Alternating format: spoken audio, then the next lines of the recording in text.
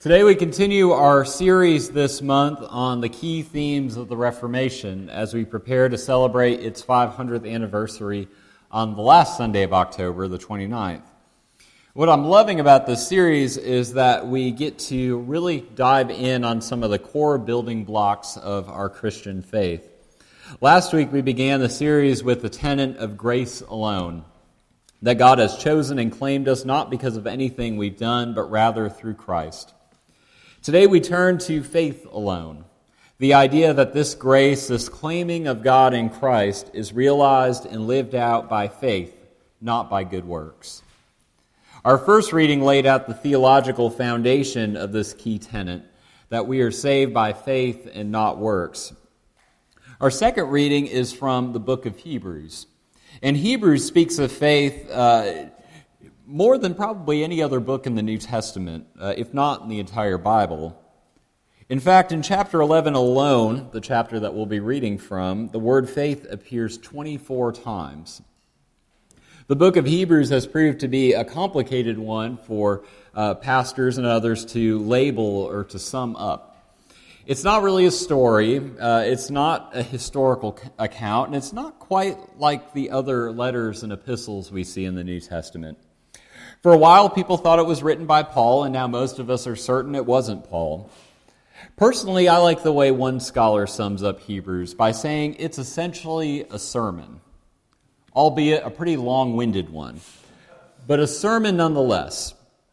The preacher is speaking to a group of first-century Jewish Christians, that is, Jews who have converted to Christianity.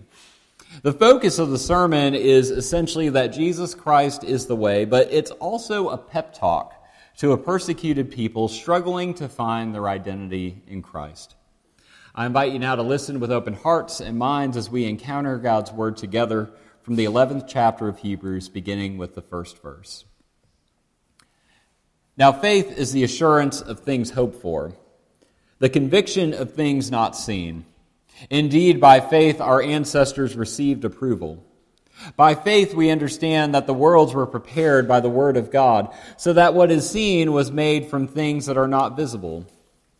By faith Abel offered to God a more acceptable sacrifice than Cain's. Through this he received approval as righteous, God himself giving approval to his gifts. He died, but through his faith he still speaks. By faith Enoch was taken so that he did not experience death, and he was not found because God had taken him. For it was attested before he was taken away that he had pleased God. And without faith it is impossible to please God. For whoever would approach him must believe that he exists and that he rewards those who seek him. By faith Noah, warned by God about events as yet unseen, respected the warning and built an ark to save his household. By this he condemned the world and became an heir to the righteousness that is in accordance with faith. By faith Abraham obeyed when he was called to set out for a place that he was to receive as an inheritance. And he set out not knowing where he was going. By faith he stayed for a time in the land he had been promised, as in a foreign land, living in tents, as did Isaac and Jacob, who were heirs with him of the same promise. For he looked forward to the city that has foundations, whose architect and builder is God. By faith he received power of procreation, even though he was too old, and Sarah herself was barren, because he considered him faithful who had promised. Therefore, from one person, and this one as good as dead, descendants were born, and as many as the stars of heaven, and as innumerable grains of sand by the seashore. Jumping ahead now to verse 39 and continuing to chapter 12. Yet all these, though they were commended for their faith, did not receive what was promised, since God had provided something better, so that they would not, without us, be made perfect.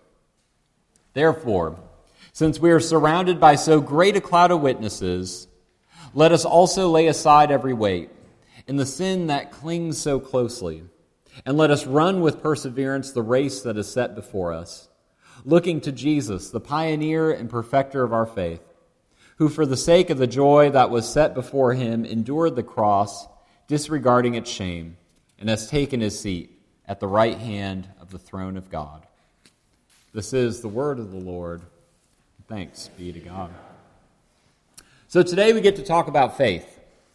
But it might be a slightly different way of talking about faith than we're normally accustomed to.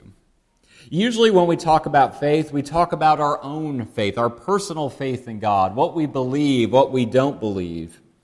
Today we're talking about faith, about faithfulness, but it really isn't our faith we're talking about. It's the faith that God gives us, a gift of faith that makes us truly come alive and able to see God's grace that we might respond with gratitude. But before we can talk about faith, we have to talk about that word we heard in our first lesson, justification. Justification is a word Paul likes to use a lot, as he does in our first reading, and it essentially means how one is made right before God. How are we accepted by God? Is it by following a code or a law? Is it by doing good works? Paul says throughout his letters that we are justified, that we are made right before God, not by anything we do or by following a law, but through faith alone. Martin Luther, the key reformer, said that the truth of the gospel is this, that our righteousness comes by faith alone, without the works of the law. Works of love are not the ornament or perfection of faith, but faith itself is a gift of God, a work of God in our hearts, which justifies us because it takes hold of Christ as the Savior.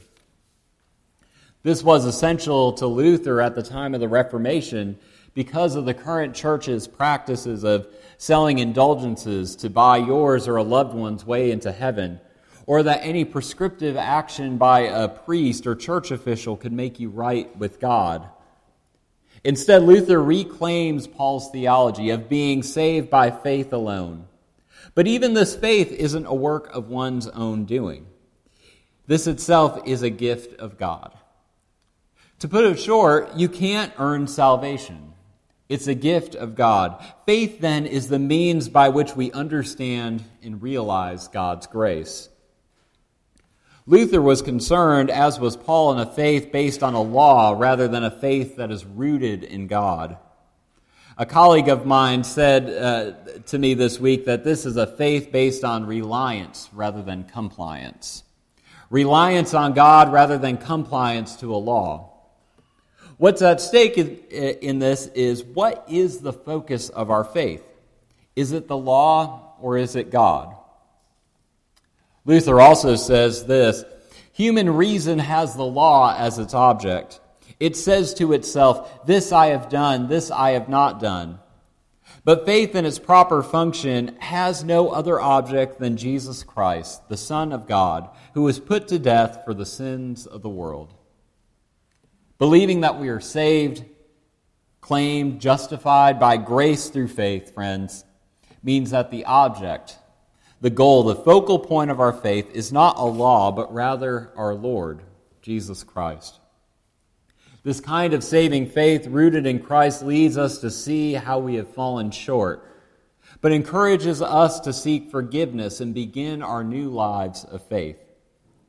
Through the lens of faith, the law is no longer a measuring stick telling us how far we come up short, but rather the law becomes a roadmap for how we can continue to grow into the people God calls us to be.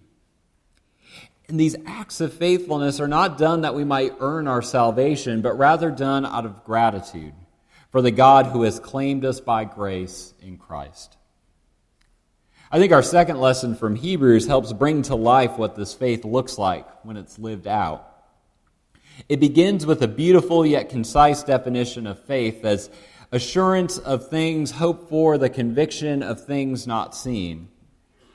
But then the writer of Hebrews goes on to reflect how our ancestors have lived by faith and what that looks like. Frances Taylor Gensch was my New Testament professor at Union Seminary, and she describes this part of Hebrews as the parade of faith. We heard about the faithfulness of Cain, Enoch, Noah, Abraham, Isaac, and Jacob in our reading, but the writer goes on to talk about Moses and Rahab's faith. He mentions Gideon, Barak, Samson, Jephthah, of David and Samuel and all the prophets. Like I said, the guy was a pretty long-winded preacher. But the preacher goes on he does this to explain how all of these faithful people still are but a glimpse of the ultimate faithfulness of God in Christ, who is the pioneer and perfecter of our faith. But this parade of faithful ancestors isn't just decoration or setup. These fine folks function like a cloud of witnesses, encouraging us and giving us strength to continue on in the journey of faith. Francis Taylor Gensch describes this as if we were in a relay race. We are running, we're trying to live the life of faith, but like so many, we get tired, we get worn out. And just as we are about to give up, we notice the enormous roaring cheer from the crowd in the stands.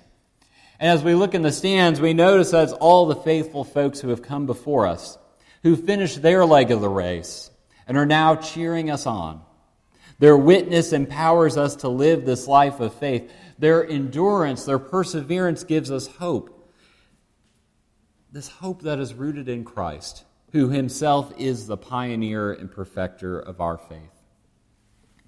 If our Galatians reading provided us with the theological framework for how we are saved by faith alone and not works, our second reading from Hebrews illustrates how this faith is lived out and what it does. Another reformer, John Calvin, who is the father of our Reformed tradition in the Presbyterian Church, talks about faith being both a matter of mind and heart. Faith is revealed to our minds by the hearing of God's word read and proclaimed, and we'll talk a lot more about this when we get to the tenet of Scripture alone. But faith is also sealed upon our hearts by the work of the Holy Spirit. By mind and heart together, we are led to respond to the gospel with faith by the Holy Spirit. Living by faith means living a life, both mind and heart, in gratitude to God, of sharing Christ's love with others, not that we might earn our salvation, but rather as a way of giving thanks. We are able to do this because of the countless saints who have come before us, giving us a faithful example and witness. But ultimately, we can do this only because of God in Christ. Martin Luther's own life is a good example of what it looks like to live by faith. During his struggle to reform the church, he faced persecution and eventually even excommunication from the church. He later wrote that during his various trials and troubles in life, what he found most comforting was a ritual he adopted. Whenever he was frustrated or facing doubt, he would say, and others even have noted that he would sometimes shout, "I am baptized."